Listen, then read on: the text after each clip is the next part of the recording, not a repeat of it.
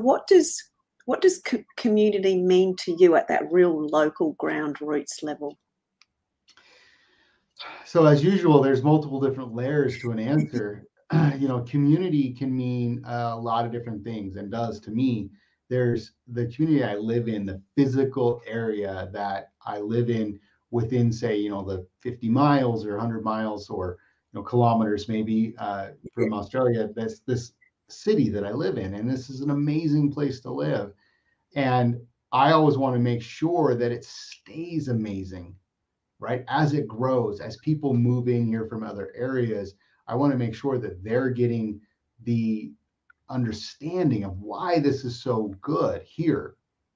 And so that's one of the biggest reasons that I want to contribute to that here. I want to make sure it stays as good as it is while it grows, because Mm, I love growth. I mm, love it when it grows. I love new businesses coming into town. I love new people coming into town. I love it when we get new buildings, and we're getting mm. another bridge soon.